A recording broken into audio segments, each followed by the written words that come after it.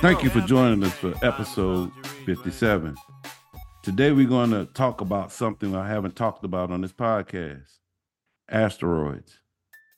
But not just any asteroid. If you have to rank asteroids, this probably would be the top asteroid. If not the top asteroid, probably in the top 5. This asteroid, which is not bad at all, because if you look at the amount of asteroids they have out there. I'm not talking about this asteroid alone. I have a guest today. The guest is returning from episode 54, Meet the Astrologer, with Denise Hancock. How are you doing, Denise? Hi, Paul. I am great today. How are you? Great. Happy New Year. Happy turn of the Julian calendar. Yes. Off into 2024. Yeah. So you joined us today to talk about an asteroid, and this asteroid happens to be? Chiron. Oh, okay. So what do you tell us about Chiron? Sure. I have been using Chiron in my charts for a long time, but my knowledge of Chiron was pretty limited. I knew it was an asteroid, as you were saying, and that a lot of astrologers use it. And I'd often heard it called the wounded healer and knew that it was related to some ancient Greek mythology, but I didn't know a whole lot about it. And so I took on a project, I guess about 8 months ago, that I started just sort of reading all the books and articles and watching videos on Chiron. My background is academic. And so, like, when I went to do a research project, we always do what we call a survey of the literature.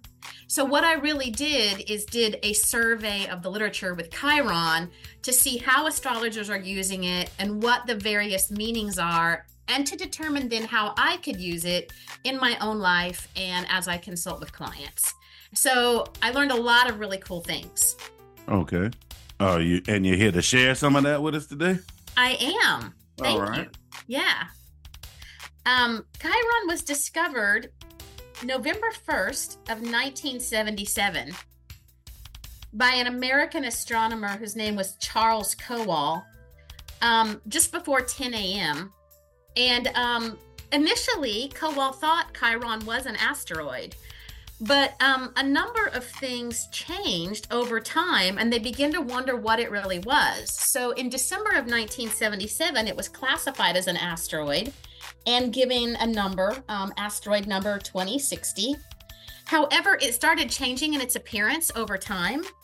And so in the 1980s, Chiron had developed a tail, and so it was reclassified as a comet. Oh, really? Today, it's, if you go to the NASA website, it's still classified as both an asteroid and a comet, but it's more correctly now called a centaur, which is a hybrid object. So it's part, they actually call it a dwarf planet or a planetoid, which is a subcategory of asteroid, plus part comet.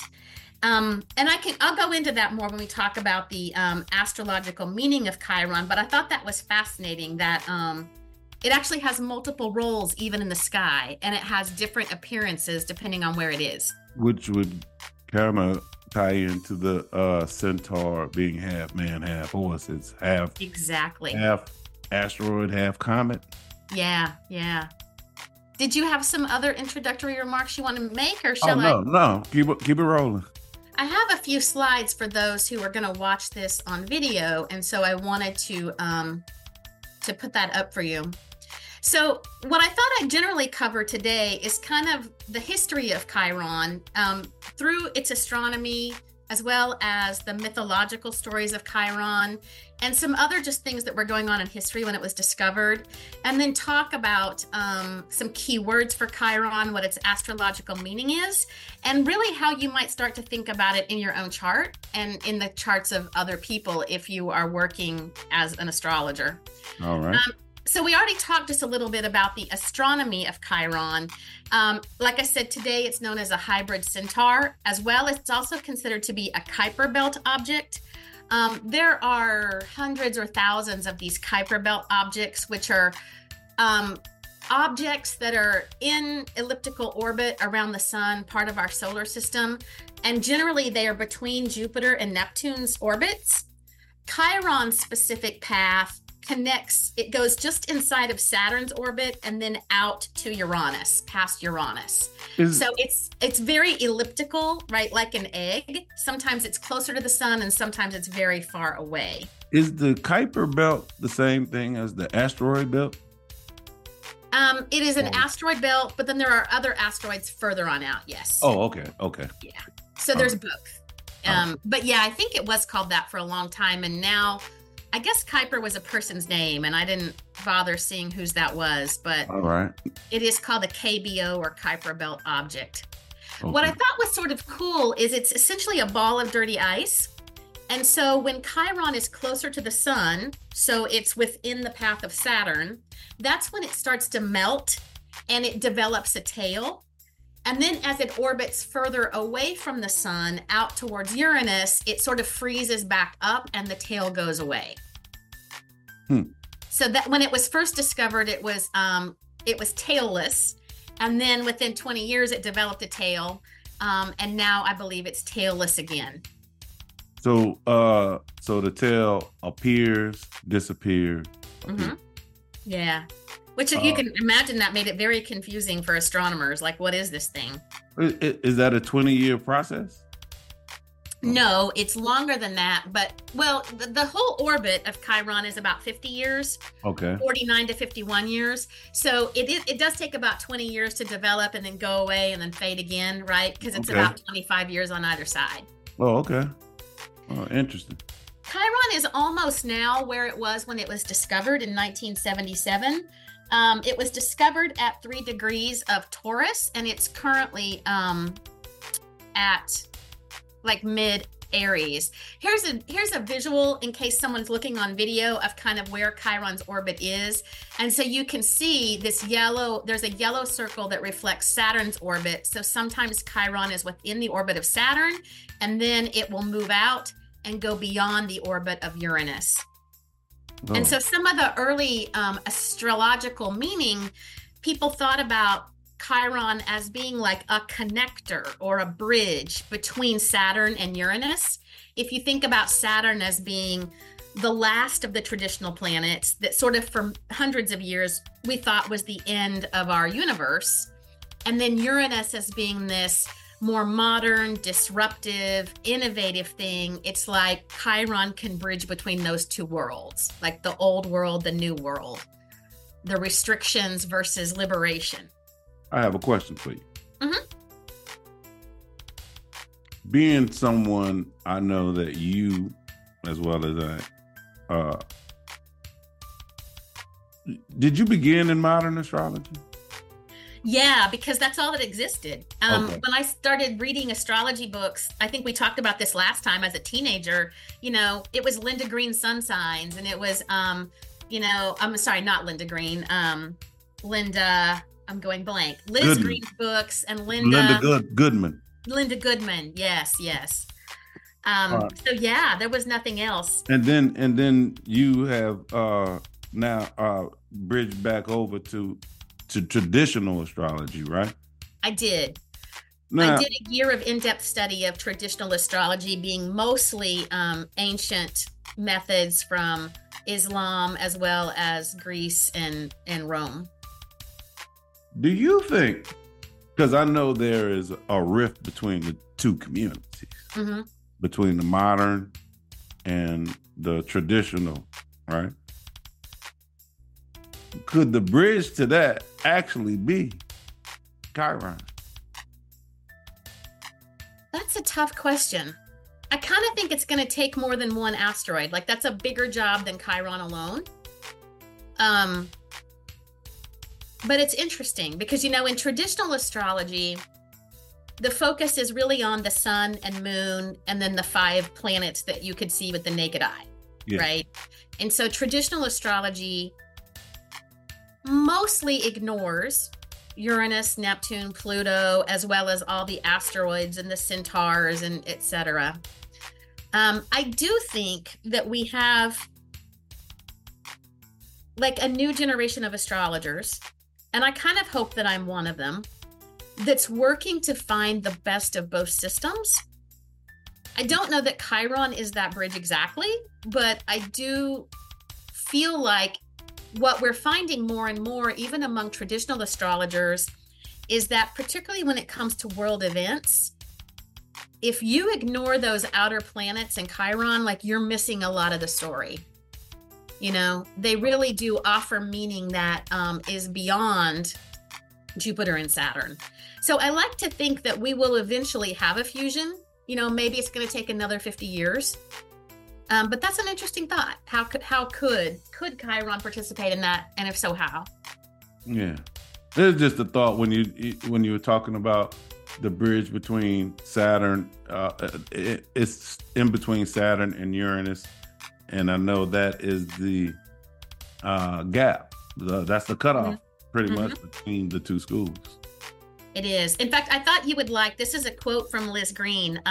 One of my favorite books that I read on Chiron actually was written by Liz Green. It came from 3 seminars she did, and it was just published in October. So this is a quote from Liz Green's book I'm going to read for you. And it says, Chiron is the conduit between the realm of the imagination, in which the soul exists without corporeal limits, the mundus imaginalis, and the mortal body, with its limits and its inevitable time-locked doom. And I thought that was a beautiful way of talking about, you know, the connection between modern astrology and traditional astrology, right? Just a quick question. What is mundus imaginalis? The world of imagination. Oh, okay.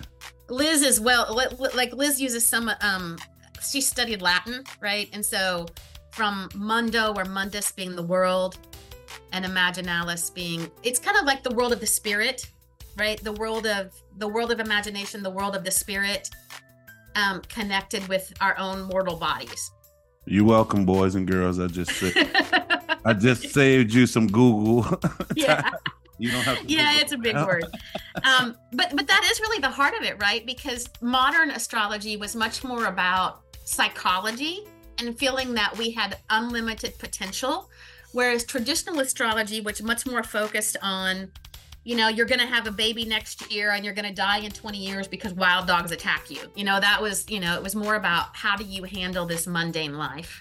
Well, and now that you just said that, I was actually thinking about traditional trying to bridge the gap to modern, but now after you just said that, trying to bridge modern to traditional could also go through Chiron because, hey, modern, everything is not hunky-dory. There's going to be some pain. Yes. And in fact, that's one of the things I'll talk about is I found that Liz Green's treatment of Chiron was much closer to a nuanced expression and less of what I would consider almost a toxic positivity, where there's this notion in a lot of modern astrology that we all have wounds and we can all heal those wounds.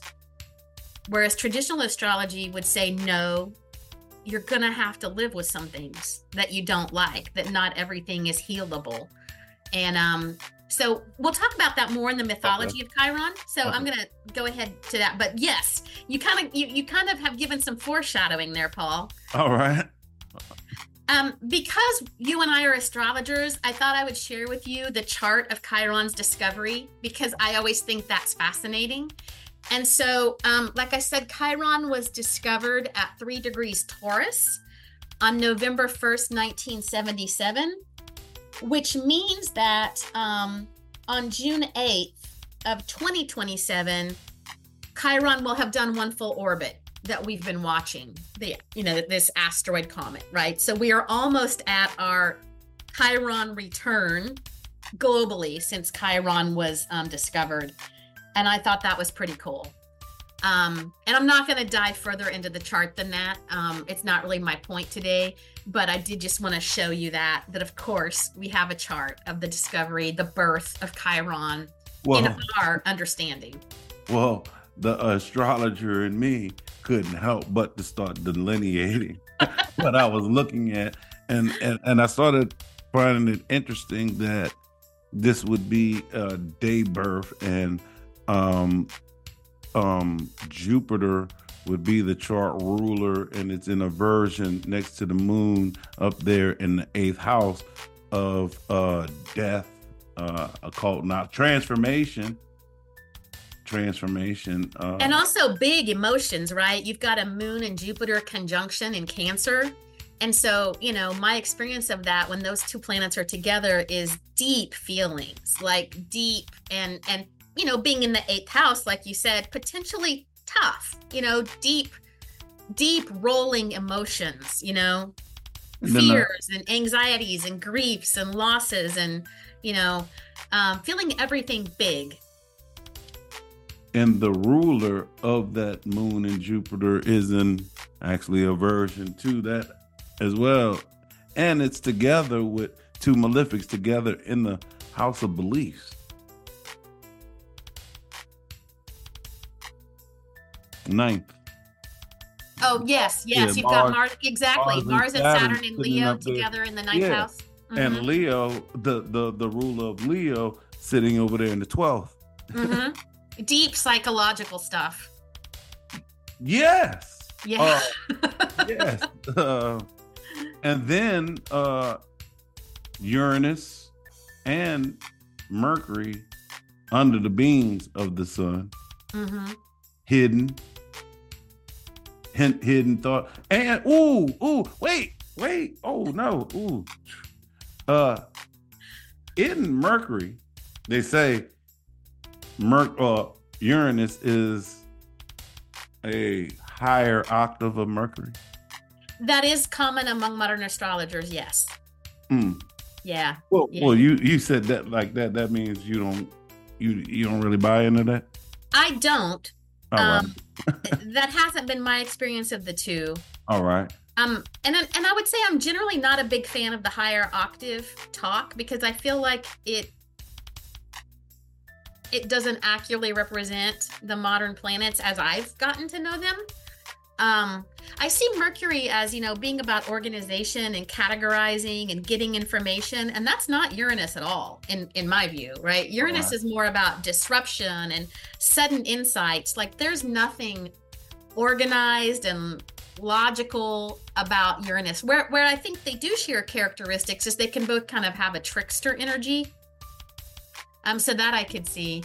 But yeah, this is a fascinating chart for sure. Yeah, I know you really weren't trying to go there, but I do think it's really cool that we are getting to the point of it's almost the Chiron return. And as I was telling you before we started, Chiron is actually just about to meet the North Node right now in Aries. And so in February of this year, 2024, on February 19th, Chiron is actually going to meet the North Node, which, again, modern and traditional astrology have different views of that, but both believe it's important, that it means like that when something meets the North Node, like it's expanded, it's bigger, it takes, it grabs your attention. So I thought that was fascinating. So besides the astronomy, the actual, we talked about the fact that Chiron is a hybrid. And so it totally fits this notion of a centaur and that it connects Saturn and Uranus. I also find it interesting, and the way many astrologers, when there's a new body found, is they look at what's the astronomical features, what's going on in history when Chiron's discovered, and then also the mythology. And so just a few things as a review for our listeners about what was going on in the late 1970s when Chiron was found. All right. It was really a height of the modern astrological movement, right? Astrology had become popular again. And it was considered to be the me decade when the baby boomers were kind of coming in their late teens and early 20s. And so there was this huge cultural focus on self-expression, finding personal fulfillment. Is that when the Sun Signs book came out? It was sometime in the 70s. It might have been a little earlier than 77. Oh, all right. But yeah, it was about finding yourself. A lot of times people will call it the navel-gazing era. All right. There was a huge interest in Eastern philosophies and practices. Like everyone had their own guru, and transcendental meditation was really popular. Extrasensory perception and channeling. In fact, the military was conducting experiments in like remote viewing. use of psychedelics was still really big, actually, along with cocaine, right? Kind of went from the late 60s into the 70s. The whole field of psychiatry was really booming, and part of that did impact astrology because there was these new astrological techniques called transpersonal astrology and depth astrology that really focused on like your subconscious realm and family patterns as being ways to heal. There was also really the very first organic food movements and movements towards like preserving the environment, because this was right after we had a real increase in oil prices under Jimmy Carter's presidency, right? And there was a time when there was like lines at the gas tanks, huge oil shortages. So there was a big effort about taking care of the environment and reducing our use on fossil fuels for the first time.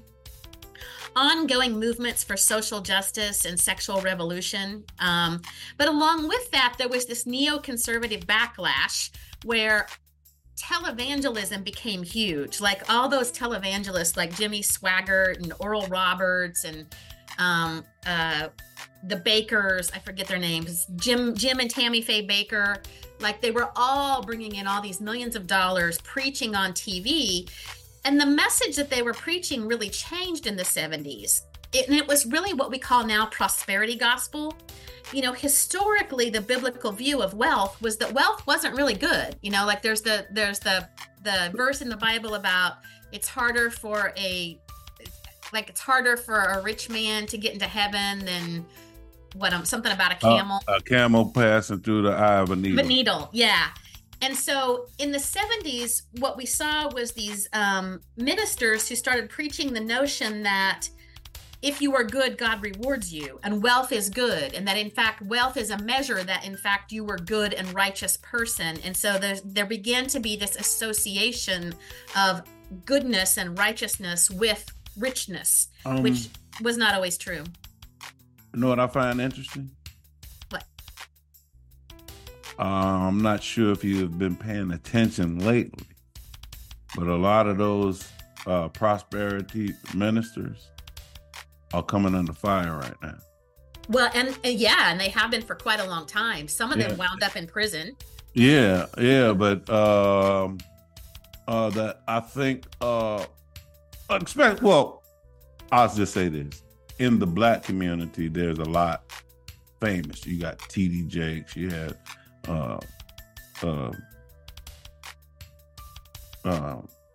they had all these other ones. But matter of fact, TD Jakes is under fire right now. The guy from Atlanta. Mm-hmm. And you talking about Chiron's about to be back to where it was founded. Yeah. And so I'm is all of these things that you just listed right here, in some way, are they all kind of coming back up for discussion? Yeah. Well, and I think that's also part of some bigger astrology patterns too, right? Because it was in the 1960s, before we found Chiron, when we had a Saturn-Pluto conjunction in Virgo that really is like the longest planetary cycle that, astrologers follow. And when Saturn and Pluto came together in Virgo was really like the height or the beginning of so many of these movements. And then it was like 15, 17 years later, or maybe 12, because I think it was in 64, 65. Then we have Chiron come along the next decade when some of these things are like at their height, right? Like when it's like the extreme, I think, of what began in the 1960s, along with the beginning of the backlash, Yes.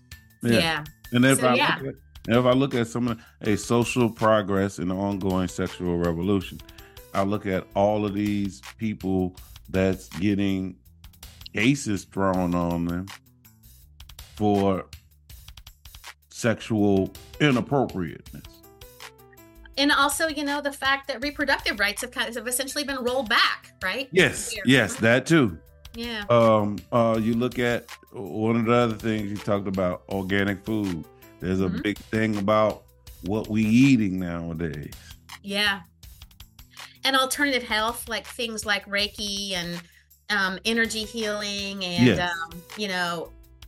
um, now it's like the supplement market that's gone wild, right? Like all these herbal supplements and being able to eat or drink your vitamins, and people who are interested in prolonging life, right, by manipulating their diet and using certain Have you supplements. seen that guy that takes all those pills? Yeah. He's trying to reduce aging. Yeah. He was a real. I think he was the guy that owned Cash App, but not Cash App. Yeah, he's kind of creepy looking. Yeah. Yeah. But so that was going on. And then specifically in 1977, and I thought these were fascinating because, I mean, I guess I was like 6 years old, 5 years old, 6, 7, I was born in 68, so I guess I'd be 9. So it was really the height of the disco craze, which kind of takes that whole personal fulfillment and happiness thing to a excessive degree, right? So like Studio 54 nightclub in New York was like the hottest club in the world. And that was the year that the movies, both Saturday Night Fever and Star Wars, were like the hits of the year and really influenced fashion and music. I also thought this was fascinating that the very first retail computers were made for sale in 1977 from both Apple, Radio Shack, and Commodore. Then we also had the Concorde supersonic airplane. So there was like this initial promise of technological progress, right? I didn't know that the personal computer really emerged in 1977, but it did. Wow. The other thing that really caught people's attention was this notion that money and fame don't save you, that you still can have problems. And, in particular, I can remember in popular culture, the death of Elvis Presley. He died from a drug-related problem, and it came to light that he had all these issues, whereas people had thought of him as like an untouchable superstar. And he died in this very tragic way. And then there was like a plane crash with the band Lynyrd Skynyrd and their lead singer, and a bunch of their crew, etc., were killed. Many others were injured. And so it was like there was all this promise and escapism, but then this underlying reality of, but you can still die, right? Like, but you can still be unhappy. Like, we have promises, but there's still pain. So I thought those things were fascinating. Can wealth actually bring pain? That's probably a philosophical question that's more than you and I want to dive into on this, but right? It's like it perhaps can. Like one of the things that I learned early in my life, because I spent 10 years working in financial services with a lot of people who were very, very wealthy, is they were no happier than I was. Like, they were no happier than my family. And of course, even in astrology, what you find is that people who have problems still have problems when they have money, and sometimes some of their problems are exaggerated, because with wealth comes all these demands and expectations, and then those are unmet. Kind of like fame doesn't save people, right? It's like a magnifier for your underlying insecurities and issues. Well, the famous rapper Biggie Smalls said, more money, more problems. More money, more problems. Yeah. And the other thing that came to mind when you said wealth and fame won't save you is that billionaire that just died in that submarine going down to see, what was that, the Titanic? Yeah. That money didn't save him. Mm-hmm. No. I bet you he'd give all those billions back up just to resurface. And his son, too. It was him and his son who died. Yeah. Yeah. And of course, you can look at the Kennedy family, right? Money and fame, and yet that family has been haunted by tragedy. And death. Yeah. So I'm going to shift gears now and talk about the little bit of the mythology of Chiron. We've covered the astronomy and some of the popular events. And I'm not going to go into all the myths of Chiron because there's a lot of them. His life is actually very well documented in Roman and Greek mythology. But it's interesting to know that in mythology, Chiron was actually the child of Saturn, right? Who was a Titan. And Saturn had an affair, or rather cheated on his wife, with a sea nymph named Philaera. And he was caught by his wife in the act. And so what happened is Saturn turned himself into a stallion and galloped away.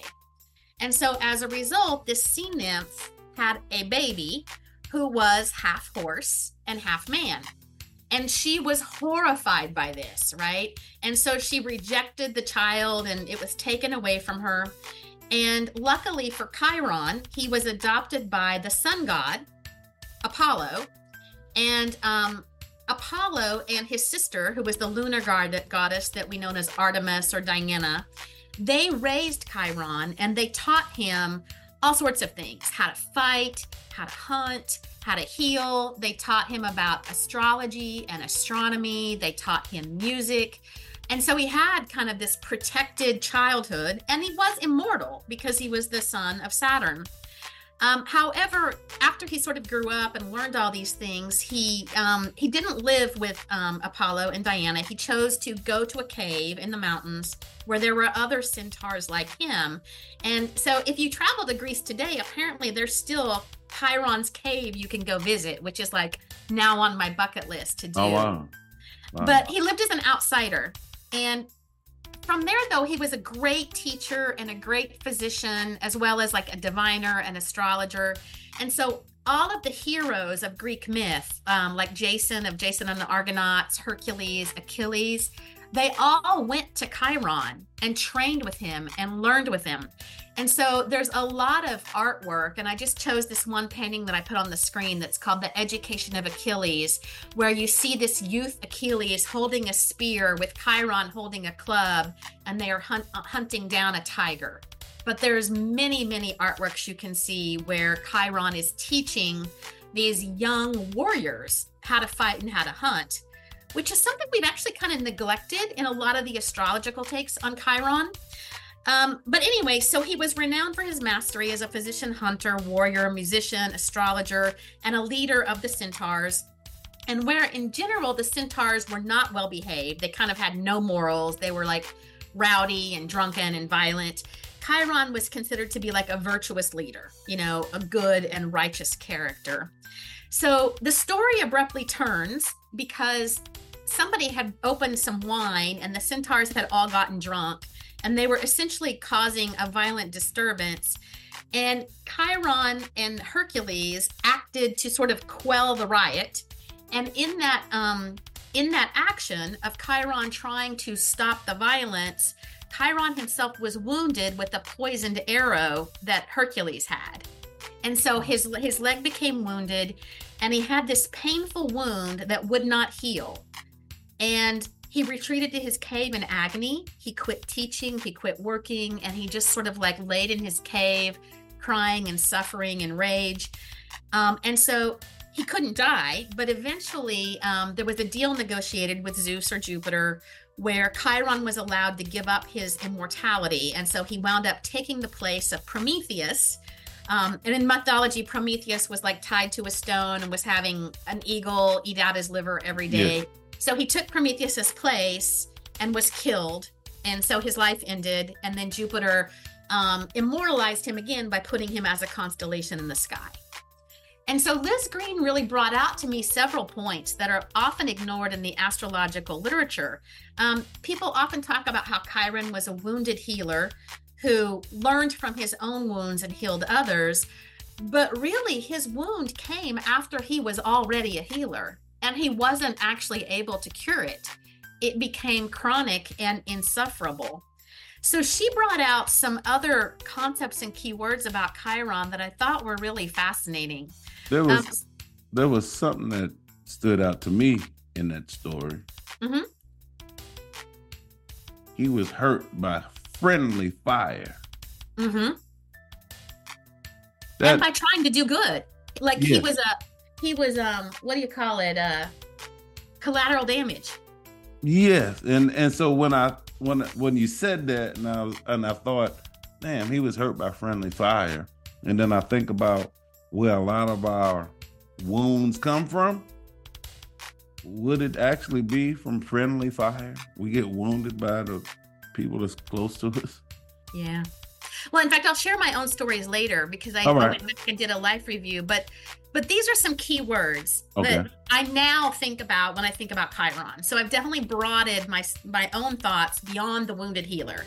Okay. But anything that has to do with a wound, whether you are the wounded person, you're the victim, or you're a perpetrator, or even witnessing other people's wounds. The notions of healers and healing, but also hunters and prey and weapons and hunting. Many astrologers do see Chiron as a teacher. And so there's a lot of things that come up around Chiron as a teacher, learning, lessons. But yeah, some of these harder things would be chronic suffering, wounds that don't heal, incurable conditions, disability, mortality, repetitive painful experiences, including the emotional ones like shame and envy and rage, insecurity, vulnerability, sacrifice. There's also some connections I saw with Chiron as like the outsider or someone who's in exile or someone who's a maverick and doing things differently, scapegoating or being a scapegoat, as well as divination, diviners, seers, and prophets. And so, yeah, I'd encourage you to sort of consider all these kinds of concepts when you're looking at Chiron. And I'll bring that in because I also looked at how astrologers are using Chiron today. And sometimes in some really concrete fields like financial astrology, we're seeing that Chiron has meanings there, right? And so I think we can learn from those things too. All right. So when you look at a natal chart, because I was trained in traditional astrology and I got used to looking at the 7 planets, and then I slowly took the 3 modern ones back, I thought, well, how do I know whether or not I should use Chiron? Like when I look at somebody's chart for the first time or my own chart, how do I know if it's important to use Chiron or not? And Melanie Reinhardt is an astrologer who first wrote about Chiron in the late 1980s, and she's really been studying Chiron for all these years. Now, she's pretty thoroughly a modern astrologer who primarily works from a psychological basis, but her work is very impressive about Chiron. And so she says that sometimes Chiron is a focal presence in a natal chart, and kind of sometimes it's not. And so there are some clues she gives to when you open somebody's birth chart, is Chiron going to be an important story or character in their life? One of those is Chiron near the angle. So if Chiron is close to the ascendant, the midheaven, the descendant, the IC, if Chiron is close to the lunar nodes, the north node, the south node, or at what's called the nodal bendings, where it's like halfway between the nodes, what we call square to the nodes. All right. If Chiron is aspected to many planets, and especially if it's like the sun, the moon, or the chart ruler, or if somebody has an aspect pattern like a stellium or a bucket pattern or a T-square where Chiron is like one of those important parts of the aspect pattern. She also says that, so when Chiron is closest to the sun, he's at 14 Libra. That is the closest part to the sun that's known as the perihelion. So if somebody has Chiron like between, let's say, 9 and 19 Libra, then that makes it more important. Likewise, the aphelion, when Chiron is the furthest from the sun, which is close to where we are now, is 5 Aries. And that also is like an important turning point.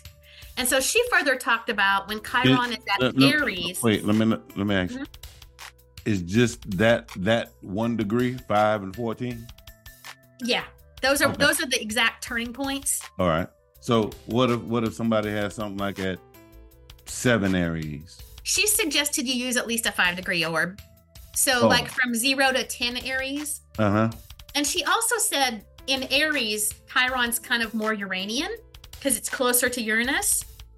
And in Libra, it's kind of more like Saturn. And how it manifests in life. Oh no. Well, I'll just let you know. I do have Chiron in Aries. Yeah, I have Chiron in Aries too. So we'll get and it's in opposition to Uranus. Mine too, Paul. Oh, really? Yeah. I'll show you my chart in a second. All right. Yeah, but I didn't. When you said that, I was like, wait, I ain't. Oh, okay. Yeah. Go ahead. I mean, we've been hearing Chiron calling is how I think of it. You know that. Anyway, so the other thing she said to look at were if Chiron's stationed, either retrograde or direct, within a week before you're born, week or week after. If somebody has a stellium in Sagittarius with an aspect to Chiron, or she has some specific areas of Leo, mid-Scorpio, and early Sagittarius where she said Chiron was important. But I now have seen in those first few things, like the angles, part of the pattern, or in Aries, I've had a lot of clients lately with Chiron and Aries. All right. I have a question. I believe I know the answer, but I'm just asking it because I know somebody might be sitting out there thinking this question. Why? What's the connection to Sagittarius? Why?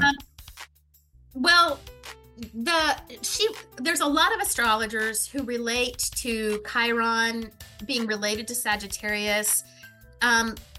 There's numerous reasons. One of them is, of course, the centaur mythology being like Sagittarius, who's a horse. Yeah. There's also the fact that the area around 23 Sagittarius is what's known as the galactic center.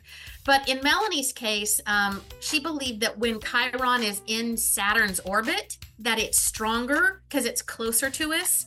And that is when it is like Leo to either mid-Scorpio or early Sagittarius. All right. So that was her logic, but I've heard other reasons too, which brings up something else. But the simple answer would be Sagittarius is a Centaurian, and so is Chiron. Yeah, that's simple, and also that it's within Saturn's orbit, so it's closer to us. All right.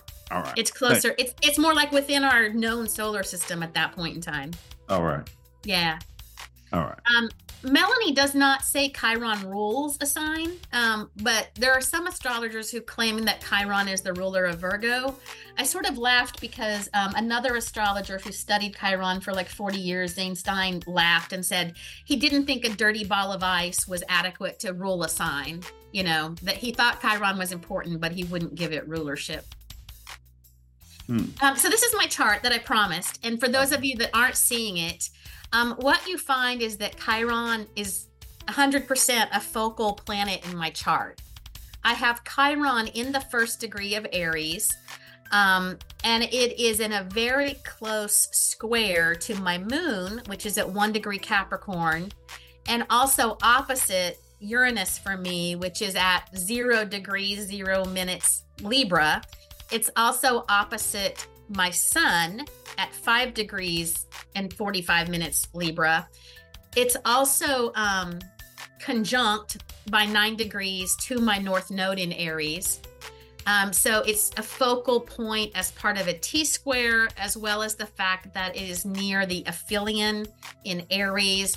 And it's in close, tight orb to several personal planets, but particularly the sun and the moon. If you use aspects that are not traditional Ptolemaic aspects, like if you use the quincunx, then Chiron would be a quincunx to my Mars, my Mercury, and my Venus. So yeah, I was like, okay, I get why Chiron's been yelling at me, like why he said, come learn about me. It's and I just had what I'll call my Chiron return, which I'll talk more about in a little bit. A couple of years ago. So it's still kind of in the fading away part of my chart. So, where's your Chiron at, Paul? Or do you mind saying? Yeah, it's in Aries in the 11th. In the 11th. What degree of Aries? I want to say 13. 13? Mm-hmm. So you're really having your Chiron return now, more or less. Well, yes. Let me answer your question real quick. I had a it's at 12 degrees, I believe. Yeah, 12 degrees Aries, and I have Uranus at 13 degrees Libra. So, but I did have a question for you, and well, this is just because I know someone who has this, the same as you. How do you think Chiron in that 4th has shown up for you? You know what? Let me dive into that when I kind of take you through some life. All right. I have that coming. All right. Thank you. Yeah, I Yeah, I do. wanted to, yeah, all right. Because at first I was like, I don't know. But then as I looked at the patterns, it became clear to me. And so I want to kind of talk through how to do that for Okay. yourself. Okay. So interpreting Chiron in a chart, I mean, you can start off by just doing it the way you would any other planet, right? So you can delineate by sign, by the house, and by aspects through other planets. And then you might also think about what your Saturn is like and what your Uranus is like and how Chiron might connect those things. Wait, But wait, rather wait, than wait, wait, wait, Mhm. wait. Let me stop you there. Are you saying that when looking at the chart, when you're trying to look at Chiron, it's also important to look at your Saturn and Uranus? Yeah, Okay. yeah.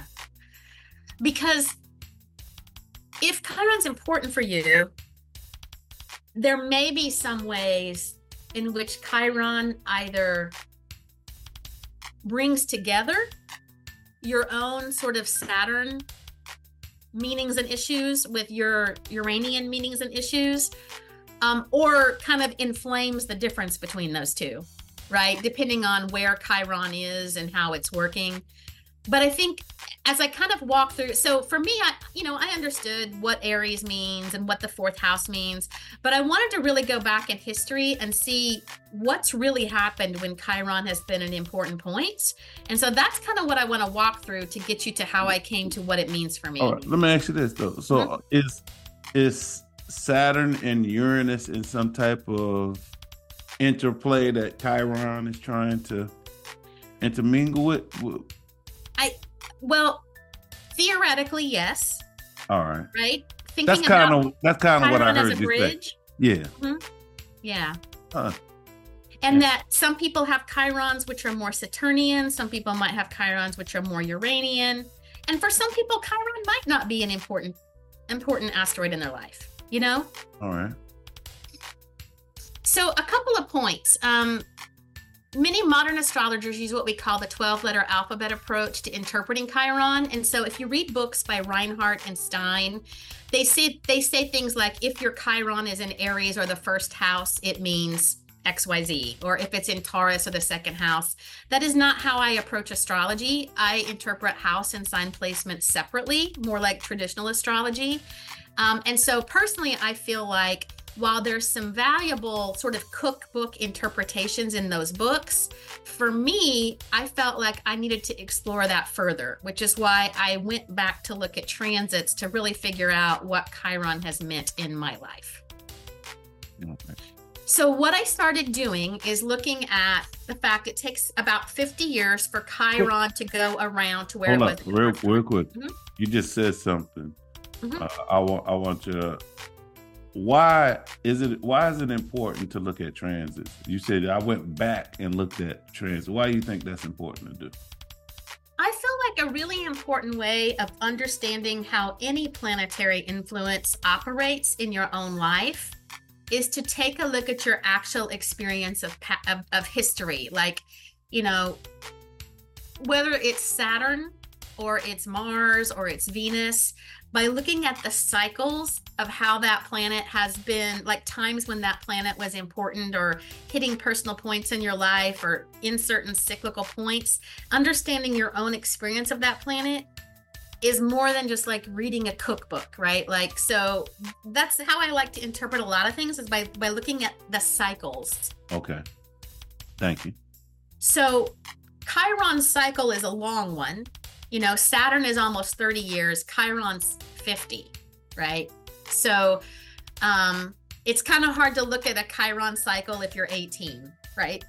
And the orbit is also highly elliptical. So I can pretty much tell you that everyone had their Saturn return at around age 30. And they would have had their Saturn opposition around age 14, 15, right? You can't say that with Chiron. It's going to vary widely depending on the orbit, right? It can spend 2 or 3 years in a sign, or it can spend many years in a sign. But so what I did is went back and suggested looking at when did you first have your Chiron square Chiron, where Chiron in the sky was in a 90-degree aspect to your natal Chiron. And for me, that first happened in 1983, or I'm sorry, in 1988. And so for my opening Chiron square in 1988, it was literally 15 degrees away from the day when my son was born.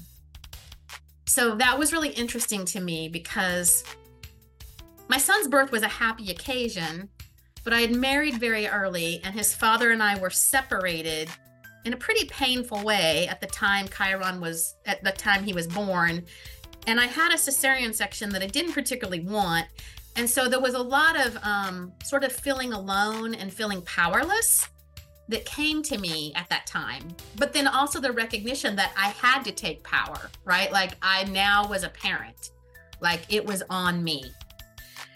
So then the Chiron opposition for me took place in September 15th of 1995. What was notable about that in my life is that's when I moved to New Orleans. I moved to New Orleans in August of 1995, where my son and I left rural Oklahoma and all my friends and family and came to the big city, which at the time was the murder capital of the country, for a job opportunity. And again, I had this feeling of, okay, this is on me. Like I have to make my way in the world. Are you starting to hear Aries there? Yes. Yeah. Now, what I also found was interesting because I did look at Chiron's aspects to some personal planets. And one of the things that really preceded my move to New Orleans that like pushed me over the edge and made me move to New Orleans was, you might remember in April of 1995, there was the Oklahoma City bombing. Yes. When the Murrah bombing. Timothy McVeigh. Yeah. So I was in Oklahoma at the time, working in Tulsa, in a big building downtown. My son was in a daycare across the street from me. And so as you can imagine, that Oklahoma City bombing shook me to the core. And at the time I was interviewing for the job in New Orleans, and I wasn't sure I was going to take it because, my family was convincing me not to go. And that bombing made me realize that there was no safety and security in life. And that what I had to do was follow my impulse and my dream, because there's no guarantees. And when that bombing happened, Chiron was exactly on my Jupiter. So I thought that was fascinating. And my Jupiter's in the 9th house, right? Like at a distance. In Cancer. And in Virgo. Virgo? Mm-hmm. Oh, all right. Virgo. Well, I was just looking at what something was in Cancer. So I thought that was fascinating that Chiron was on my Jupiter when this real huge, sort of tragic, like where I was witnessing this mass trauma, and then it pushed me to then make the move when I had the Chiron opposition. So at the next Chiron square was December 19th of 2001. And that was a really fascinating period in my life because I had been working in banking since 1986. Well, I got out of college in 91. So from 91 to 2001, I was working in financial services and banking. And that year, I just quit. I left financial services. I left the bank and decided to do something where I was traveling more and sort of pursuing dreams, like pursuing my own independence.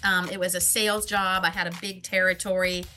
And then, of course, what happened that fall, again, was another mass trauma, right? September 11th of 2001, we had the World Trade Center, the airplane crashes, the Pentagon.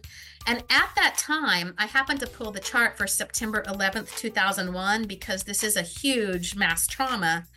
Chiron was exactly at 23 Sagittarius that day, which I said is the galactic center. Yes. Like when Chiron hits that point, it's world news. Now that happened to trine my Saturn and square my Jupiter and Pluto, so it was personal to me. But I thought that was fascinating.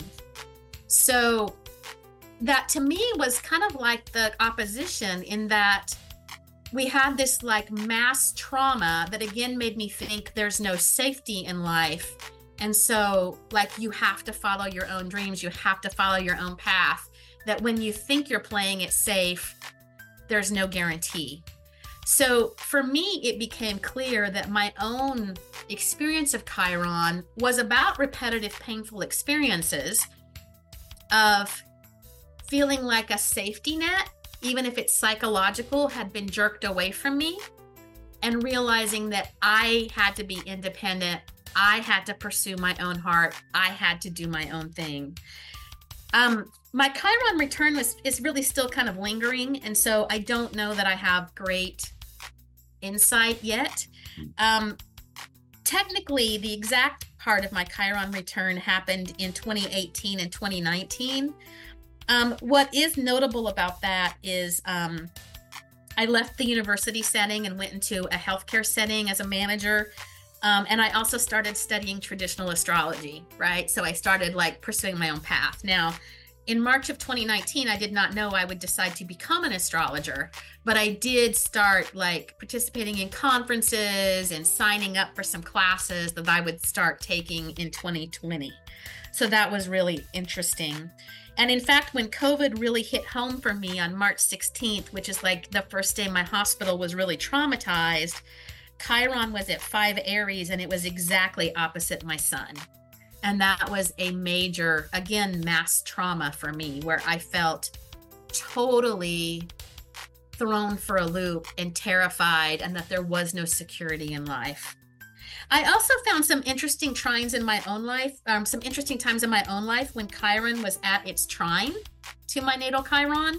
And Zane Stein did mention that as a possibility. I didn't really investigate the sextile very much, but in the opening trine, it was a very difficult time for me when I first graduated from college and the economy was terrible, and I was like trying to make my own way and working multiple part-time jobs to support myself.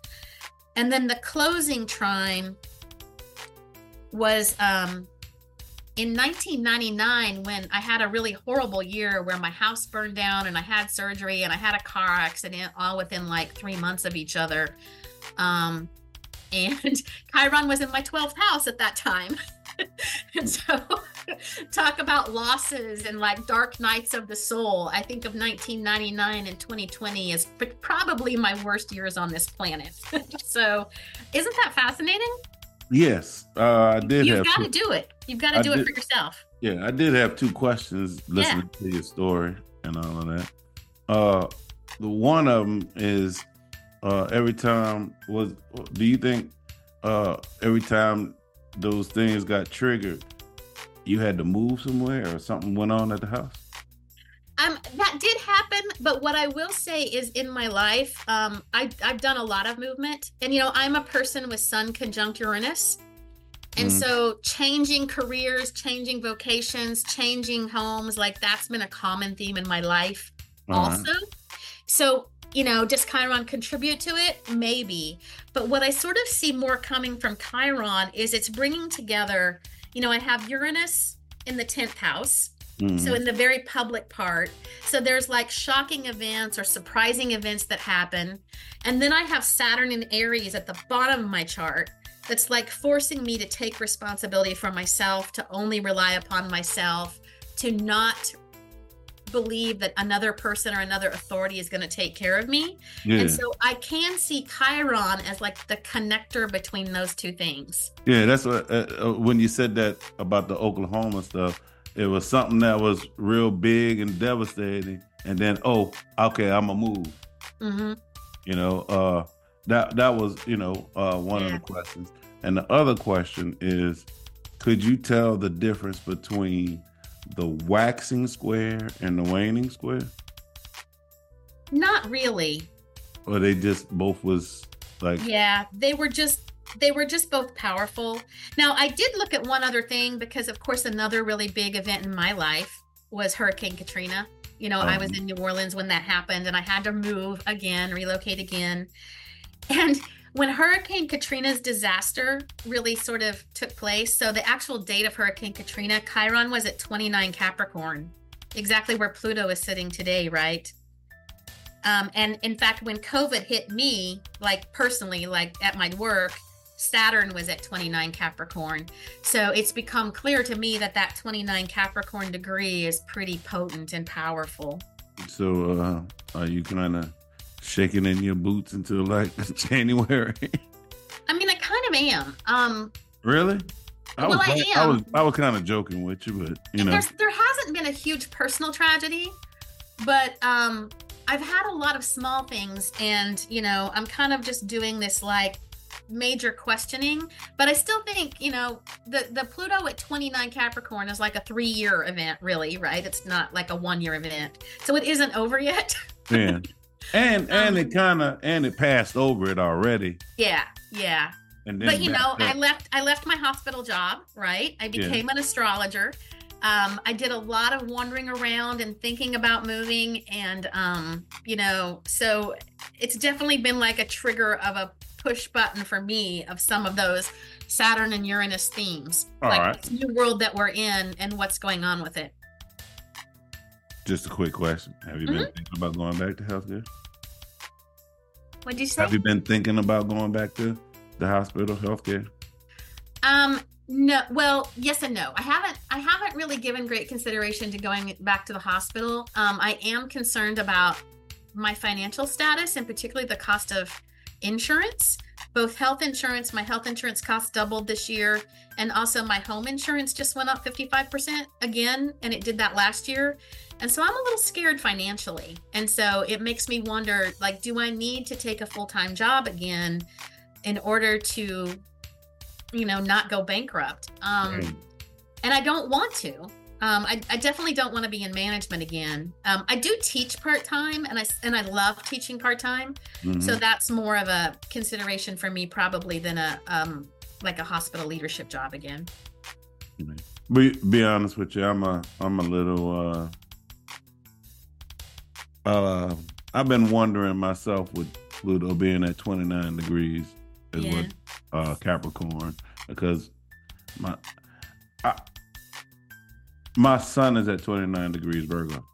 Oh. Yeah. Well, you know what? And that eclipse point, so were you born at the eclipse, at the 29 degrees Virgo eclipse? Or no, that would have been before you were. What year were you born? 71.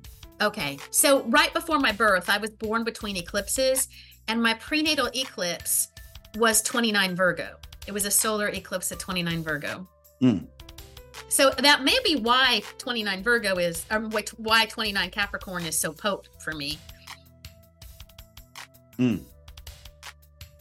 I know that's a totally topic, but I do eclipses. I think those are important. Prenatal? Mm-hmm. So that would be where the eclipse was hit before I... Yeah, before you were born. Would that be the South Node? No. I'd have to look and see for you. Mine, it was a North Node eclipse. No, it was a South Node eclipse, and it was September 22nd, 1968. All right. But yeah, so 29 Capricorn, big deal. But anyway, so I thought that was fascinating that it's like again and again, Chiron showed up in important transits. And in fact, I think... Go ahead. So if you're going to go back and look, I would go back and look at when Chiron has been in conjunction to like your sun, your moon, your Mercury, your Venus, and see what happened. And then maybe look at oppositions. And, just see what your experience has been. For me, it was shocking how much it showed up. I really didn't expect it. Well, that's what I was about to ask you. When you went back and looked, could you see the pain? Yeah. And did you heal from said pain? I would honestly say no. Or is that in a work in progress? Yeah, I mean, it's definitely a work in progress, but I think... we've talked about this in the last episode that I was raised. Well, you said no? Let me explain. All right. I was raised in a fundamentalist Christian church. Right. And one of the things that I sort of was taught is if you live your life right and you please God, then like bad things don't happen to you, right? Like God protects you and etc., which is sort of an extension of prosperity gospel in some ways, right? It wasn't about money, but it was about righteousness being rewarded.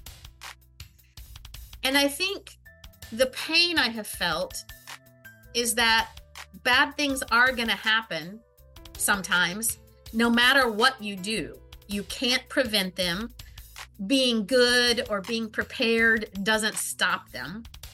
And so I've become a little bit more Buddhist in my approach to life, in that suffering is simply a part of life, and that, we're all going to get sick and we're all going to die, and there's no amount of money and there's no amount of prayer that's going to stop that, because it's like part of being mortal, right? It's just part of the human experience.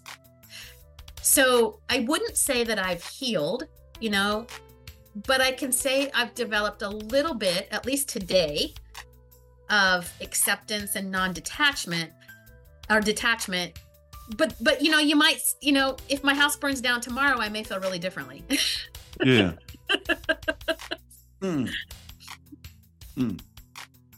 Is that hard for a Capricorn? Yeah, it's terrible. A Capricorn with a Virgo stellium. I feel like you should always be prepared for anything and do everything you can to prevent an error. Yeah, but then the whole, hey, you could be prepared for anything, but still that don't mean bad things are going to happen to you. And that I'm listening. I'm like, wait, that might not sound right for a Capricorn. What do you mean? I just wrote a newsletter yesterday where I looked at Major Murphy. You're familiar with Murphy's Law? Yes. Yeah, anything that can go wrong will go wrong, probably at the worst possible moment. Yeah. So when I read that the other day, I thought, you know what? I bet he was a Capricorn. Yep. He was. Don't you like how that, when those things work out, like, hey, I bet that's, and it just lines up. It just. Yep.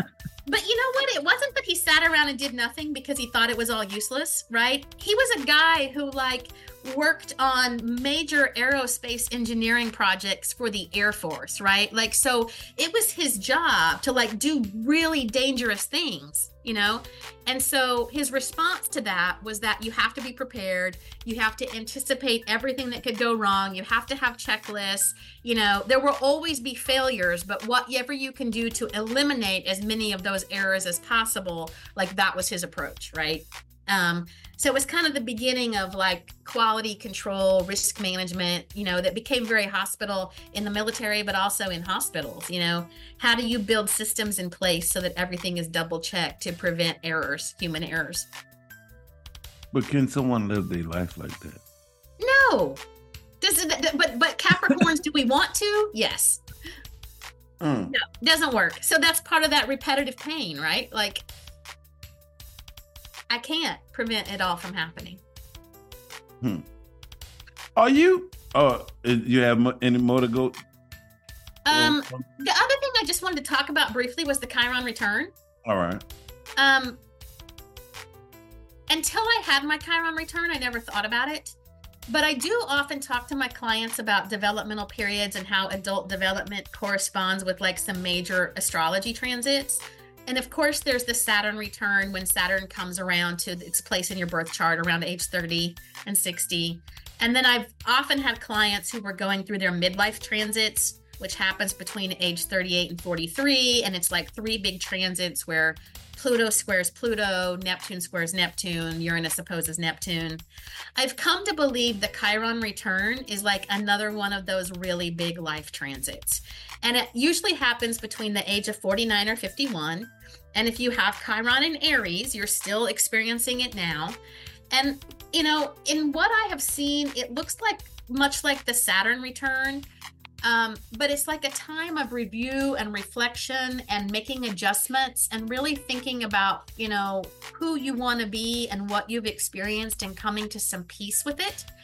For women, it often correlates with the time that we go through menopause, where there's major physical as well as psychological changes.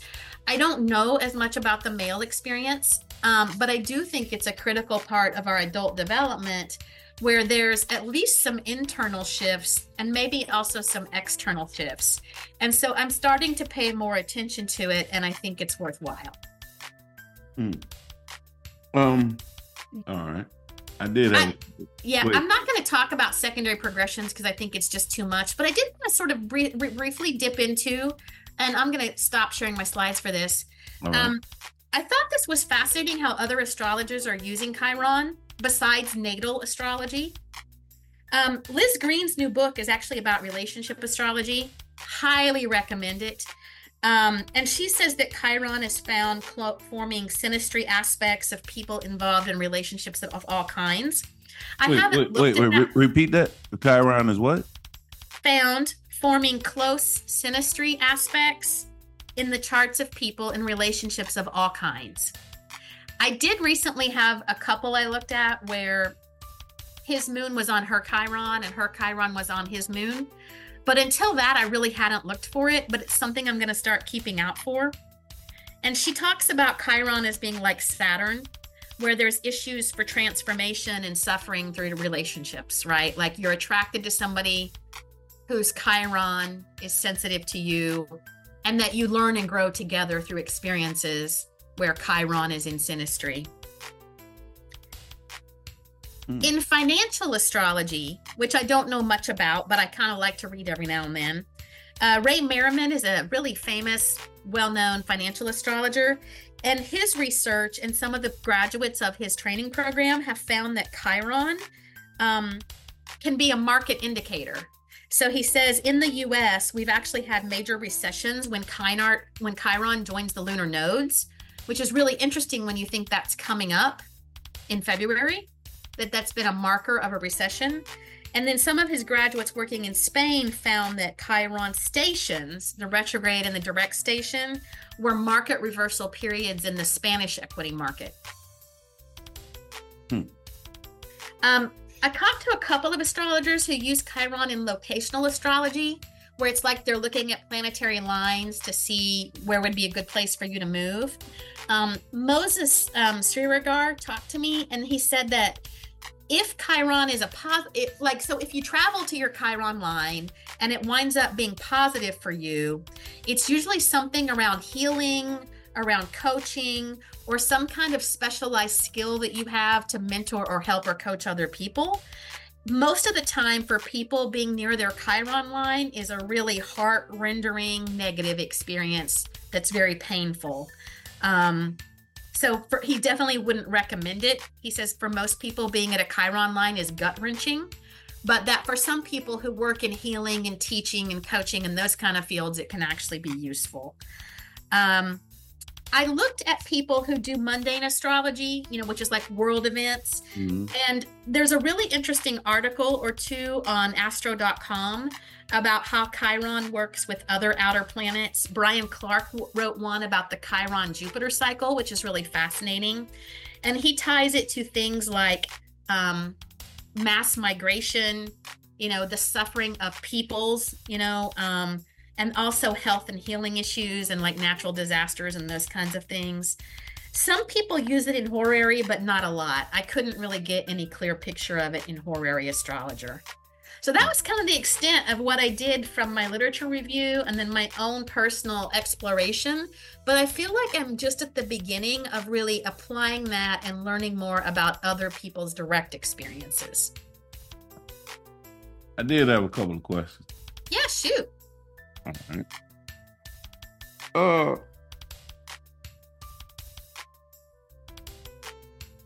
What do you think Chiron's trying to heal?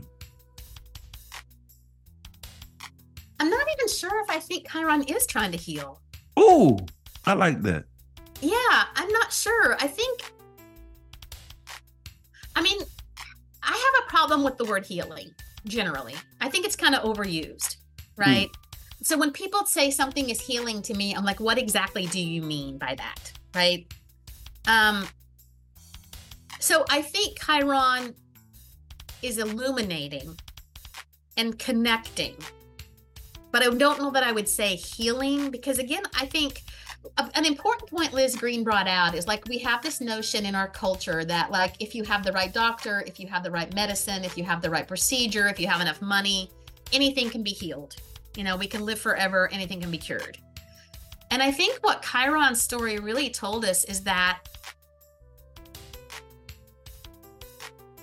pain and suffering are an integral part of life, right? Of living. At the end of his story, he suffered until he gave up his life. He wasn't healed, right?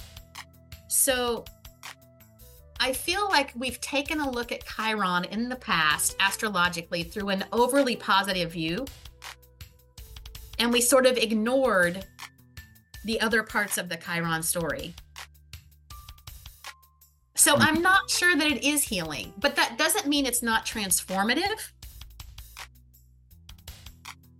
All right. That would actually go back and point to that slide you had earlier when you said Chiron actually didn't find a cure for himself. Yeah. Kill himself. He chose death. Yeah, so that would be, I guess, pointing to all we ever actually heal from that. Yeah. Would you recommend that someone even open the Chiron door? I would. Having done it myself. Now, I gotta say, there was a couple of times when I was doing the research into my own history, when I looked at these time periods, and honestly, it brought up old trauma, right? Stuff that I hadn't thought about in a while, and I literally closed the computer, put my notes down, walked away, and didn't want to look at it again for several days. But for me, knowledge is power. And again, maybe that's the Capricorn coming out in me, right? Well, there's another line that says, ignorance is bliss. Right. I'm not familiar with that one. We see. On a personal basis. So for me, I'm like, let's peel that scab off and see what's underneath. But maybe not everyone wants to do that. And that's okay too, right? That will point to healing or working on things is a conscious choice. Right. See? Do you think we are born with this wound already, or does it have to be inflicted on us? I don't know. I mean, to me, that kind of ties into the whole philosophical debate about how much free will we have and how much of our life is fated. And I don't have a definitive answer on that. I mean, fair enough. Yeah, it feels like we have some amount of free will. How much, I'm not sure. Which would, I guess that would come back to, does Chiron have anything to do with past lives? Yeah. And I'm just not the astrologer to answer that question. All right. Well, I mean, we all have our personal opinions.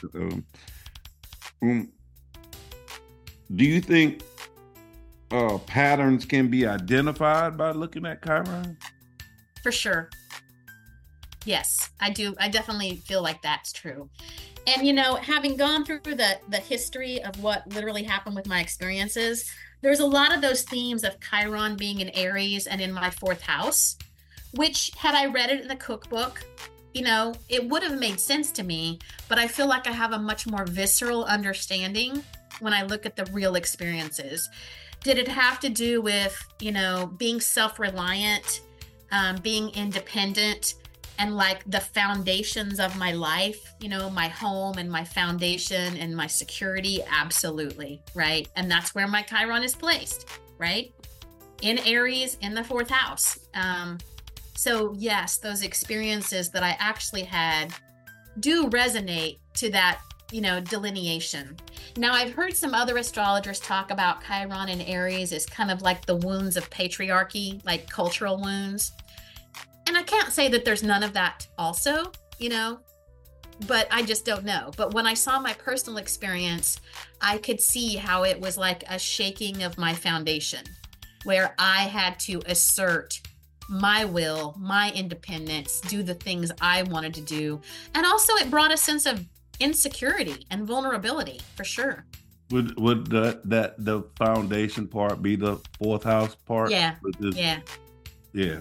I think of it as like the root of your life, which it can be in a very real basis, your home, the land you're on, the family you came from, but also I feel like your sense of security in the world, your roots, what grounds you. A couple of these things you addressed, I did have you ever heard Chiron being a bridge between the collective and galactic energies, I haven't, but you know what? If that's something you're interested in, you might like Barbara Handclau's books. Yeah, She, I have her. yeah, she wrote a book on Chiron right before Melanie Reinhart in 1988, and I bought that book.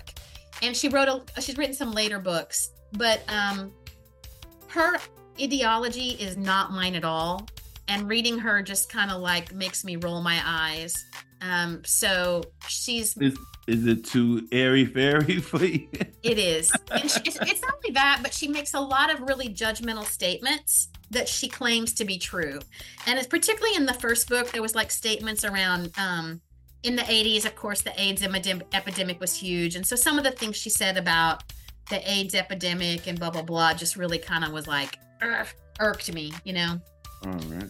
And like, for example, in Melanie's book, Melanie and Barbara started off with some of the same notions, but Melanie's book has been updated to 2009. It includes her research. It includes lots of other sources. Barbara strikes me as someone who more like speaks out of her own mind and her dreams, right? Like, if I believe this thing or it was channeled to me, then it must be true. And I like a little bit more experience and evidence and, you know. You're more earth centered. Yes, way more earth than Barbara Hancock. I did have thoughts of Chiron being inner spiritual teacher or points to spiritual crisis. Yeah, I think that can absolutely be true. And I also believe really that, you know, everything is a spirit. You know, I think everything in our lives is spiritual, right? Like, I don't feel like the body and the spirit are as separate as what we've been taught to believe with Western materialism. I think all of human life is a spiritual experience. Do you think someone could recognize Chiron in them without knowing astrology? Yeah. And I do think psychological work, you know, probably would bring that out. Any kind of therapeutic work, psychological work, you know, perhaps even, you know, prayer, counseling. Yeah. Because I do think it has to do with some sort of a repetitive life experience. I do have down here signs of Chiron. Wounding is anywhere where you could be narrow thinking, reliance on dogma or authority, self-doubt, or where you may have spiritual unrest. Yeah. It could be. And Liz Green brings out several others, right? Like where you feel shame, you know, where you feel ashamed or shame, where you have envy, like where you feel wounded, like where you feel victimized or you feel persecuted. Rage is not something that I so much have an affinity with personally, again, because I'm so earth, but like anger, like an underlying anger about something. So yeah, I really do strongly recommend her book for anyone who's interested in Chiron. I think it's just a great read. Even if you don't go into the back of the book, which is more like relationship studies, the first section of the book is just a fascinating look at Chiron and the mythology and her exploration of its meaning. All right. One other question is, what do you think aspects to your Chiron could tell you? Yeah, something. Like the planets that aspect Chiron. Well, you know, the more aspects a planet has to other planets in your chart, to me, is just an indication of importance, right? It's more active in your chart because it's in relationship with other planets. I'm curious. I have not seen work about an unaspected Chiron, but there are other people who say unaspected planets are also really important. Mm-hmm. So that would be interesting to look at if you were, you know, wanting to study. But so do you think the more aspects Chiron has to other planets in your chart, I think the bigger a role Chiron's going to play in your life. Do you think that planet that aspects Chiron points to where that wounding could come from? Yeah, or also how it, or how you deal with it. Oh, okay. I think it could be both of those things because I think it's a back and forth relationship. All right. Uh, other than that, I know I have a lot of people who are trying to learn astrology, and we went over some Chiron basics, so I was just going to throw out Good. Chiron through the elements. Um, Chiron in the fire sign. It's something about healing of inspiration, enthusiasm, fun, or impulsivity. Right, kind of the life force, I would say. Don't you think of Aries as sort of, the fire signs, Aries, Sagittarius as being like your life force, your vitality, your yeah. Yeah, inspiration also makes sense. I think also, in some ways self-direction. I think of all the fire signs as being inner directed, they're acting out in the world based on something that's coming from inside. Chiron in Earth, healing of the practical and useful, dependent. And also maybe the physical body. I would really explore, like, I think of, What for Earth? Uh-huh. Yeah, yeah. Oh, yeah. That was the last one. Physical plane. The physical body, food, nutrition. Like, I'm really curious. If I were gonna do research, I'd be really curious if there's any stuff showing that, like, people who have, chronic debilitating conditions might have, Chiron and Earth signs or something, because I think so much of the Earth as being the body, but also the environment, like people who are strongly environmentally aware or have wounds that come from the physical environment. Chiron through air, healing of mental thinking, communication, and healing of truths. Yeah. I like that. Healing. Yeah, and maybe even to some extent relationships, because I think both air and water as sort of connective, with air being how we communicate and exchange ideas, with water being more emotional. And since you brought up water, that's the last one. Chiron through water, healing of the emotional body, nurturing, suffering, and intuition. And maybe also literal, like having to do with parent-children relationships. All right. Because I think of that as being very watery. And just a real quick, Chiron through the signs. Shout out to Lisa Tahiri. Yes, Tahir. I just grabbed this for her because she has some quick ones. Did you know she lives here? Yes. She reached out to me. Oh, really? Yeah. Oh, okay.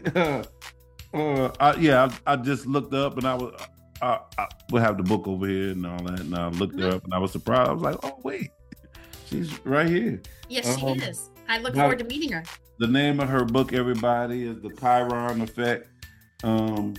Healing our core wounds through astrology, empathy, and self-forgiveness. So shout out to Lisa. Yeah. Aries, you're looking at value and worth. Chiron and Taurus, neglect. Chiron and Gemini, attunement. Chiron and Cancer, abandonment. Chiron, which again is very much that parent-child thing, right? Yes. Abandonment, yeah. Chiron and Leo, creativity. Chiron and Virgo, health and routines. Chiron and Libra, personal independence. Chiron and Scorpio, personal power. Sagittarius, truth or illusions. Chiron and Capricorn, responsibility. Chiron and Aquarius, connection to community. And Chiron and Pisces, self-care. And I added one, boundaries. Or lack thereof. Yeah, Lisa's written a really nice book if you're interested in exploring like the psychology of Chiron in your life. Yeah. The last thing I do have last two statements I have about Chiron is dealing with Chiron is actually equivalent to a snake shedding skin. Hmm.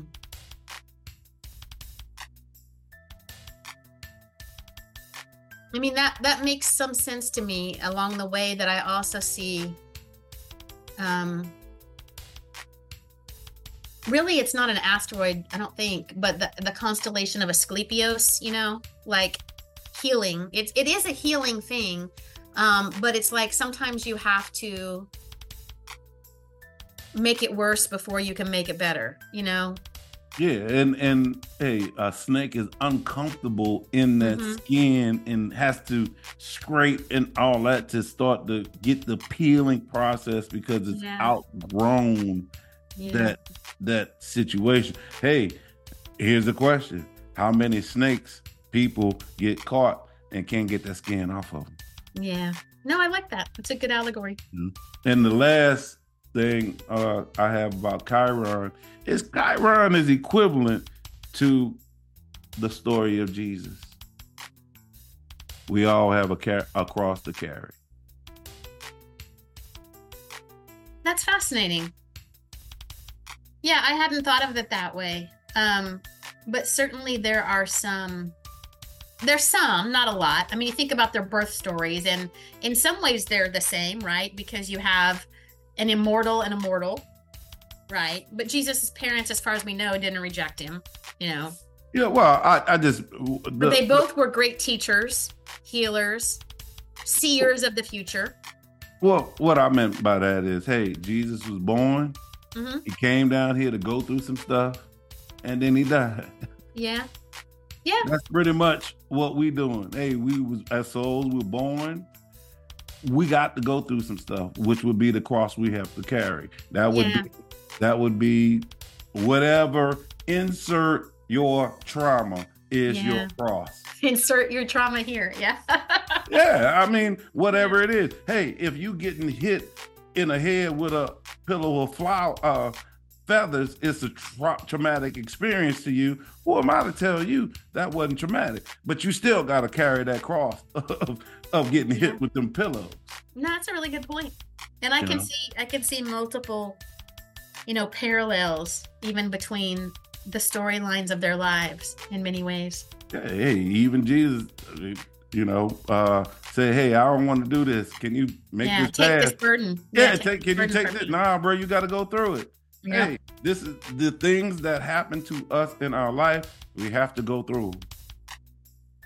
And me being an astrologer, and the more and more I learn and see timing and all that stuff, I'm like, wait, some of this stuff was built in the cake already.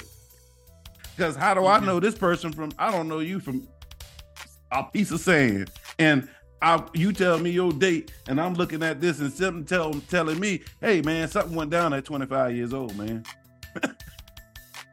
Yeah, it does make one question. Hey. The nature of reality and how much free choice we have. Hey, there it is. Any last words you want to leave with the people when it comes to Chiron? Yeah, I mean, I kind of started off on the journey not knowing whether I would find anything useful or meaningful at all as I started reading about the Chiron literature. And what I was surprised about was Chiron's relevance in my own life and the story it told me. And so, if it's something that you feel called to, I would say explore it on your own. And I also just think it's a really great expression of, like, sometimes you just got to listen to those little inner calls that say, hey, point in this direction, read this book. So I hope it sparks some curiosity. That would be my biggest wish. But give your disclaimer, though. My disclaimer? As far as, hey, if you do go into this realm, what should someone expect? Right. Well, you never know what you're going to find. But I feel like if it's calling to you and you feel curious about it, it's probably for a reason. Well, is Denise saying, hey, if you go into that Chiron door, are they going to find a party and with balloons? And no, it will probably not be. But what I do think you may find is some unique skills that you have, because oftentimes it is true that for example, for part of we talked about Chiron and Aries as being worth, and I didn't see that in my day-to-day experiences. But when I think about it, I kind of struggled with worth and the question of worth, because I felt like there are people in this world who, like, you know, they're in junior high and they're in high school and they're in college and they always know what they want to be when they grow up, right? Mm-hmm. And I was like, what is wrong with me that every 3 years I change my mind, right? Like that I have a job or I buy a place and then I move and blah, blah, blah. And I hadn't yet come to appreciate that Uranian aspect of myself, that one of my greatest gifts is the ability to be flexible and adapt and to change and to learn and to grow. And so maybe for me, that is part of where Chiron helped me see that was a skill that I had that I wasn't valuing. It could be worse. Yeah. You could be stuck in Oklahoma still. I mean, I could be, but on the other hand, there are people for whom that is what they want for their life, and they're extremely happy doing it. Yeah. And I always sort of felt like there was something weird about me because that is not what I wanted, right? Mm-hmm. Because my family's story is different. Yeah. So. All right. So maybe it reveals, you know, something about you that is, you know, where you think your flaw is actually a strength. All right. I guess I'm just saying that, Denise, because I don't want people to be listening to us to talk about Chiron and we just having a conversation about it, but then they dig into Chiron and it's like, whoa, why did they tell me to open this Pandora's box? You're right. So maybe have a therapist on call. You know, hey, I'm just, you know, I was just saying, hey, y'all be forewarned. Yeah. This is not a party. Chiron is not a party. Perhaps a trigger warning for Chiron. There you go. There you go. How can the people get in touch with you? What do you want to know? Yeah, I have a website, Astrology with Denise. It's Denise, Denise, and I'm sure you'll put that in your show notes or your links. And so I also have social media accounts, but really the best way is just go to my website and sign up for the newsletter, and then you'll get, all the links to social media there on my website. And if someone wants a reading with you, they could sign up there as well? Absolutely. You can schedule a session. I do a lot of them on Zoom, like we're talking today, by video. Right. But if you're in the New Orleans area and you want to meet in person, I can also do that. What's your name on social media? Instagram and Twitter or X is Legendary Denise. All right. At Legendary Denise. You guys make sure y'all follow her, like her. Thank you, Paul. And with that being said, I want to thank everyone for joining me for episode 57, Chiron, the Wounded Healer. I want to thank Denise again for coming again and blessing us with her knowledge. Please come to the website, become a member so you can get updates every time I do a little post or a new blog. And by the way, I know some of y'all are sitting out there just waiting on the videos because y'all don't like to read. Well, newsflash, I don't do a video for every blog. So there is information that you guys are missing. Also, there are guests also writing blogs. There's no videos for them. I also added a forum section. Please come by, join the discussion, even start a discussion or ask a question. Mr. Mental Reset just dropped a few thoughts in the forum section when it comes to appreciation. Make sure you guys check that out. I would like to thank all of y'all for your support in 2023. Let's continue this in 2024. Shout out to all the contributors to IamAstrologyReadings.com. Again, you know how I thank all of y'all. Please follow, share, like, subscribe to the show. Make sure you leave a comment on said videos on social media. I will get back with you and reply. And you know how I end this all the time. Know thyself and balance your energy. I started off with questions, and then it's number two. Things on my mind, why this, why that, what should we do? The questions led to searching, she's diving into seeking. Profiles are getting leaking, these niggas get to tweaking. You don't be get to preaching, you don't be telling me that my fate is in the stars, you read my energy. You got the recipe to get the ecstasy. I'm shifting gears on the things that you won't believe. Now people don't deceive. They saw some Christmas Eve. It's from the start, that's why you trap, you stuck, you cannot leave. You best be on your knees. Confess your sins of boo. Don't have no question, have the face you trust, you told the truth. You think you can't be slanted, you think it's just be planted. It's warfare, the bombs explode, collateral damage. I managed to maintain to explain. We here to evolve, but ain't a damn thing changed. I am astrology reading, man. I have a question. 2, 1, 2. Whatever should we do? What? You diving in the seeking. Splash. These niggas get the tweaking. You don't be telling me. Who are you, man? You read my energy. You get the ecstasy on the things that you won't believe. 1, 2, 3. You stuck, you can't go nowhere, man. Confess your sins, don't put on your knees. You trust, you told the truth. You think? Slanted. Planets. Collateral damage. I manage. We here to evolve, but ain't a damn thing change. I am astrology reading, man.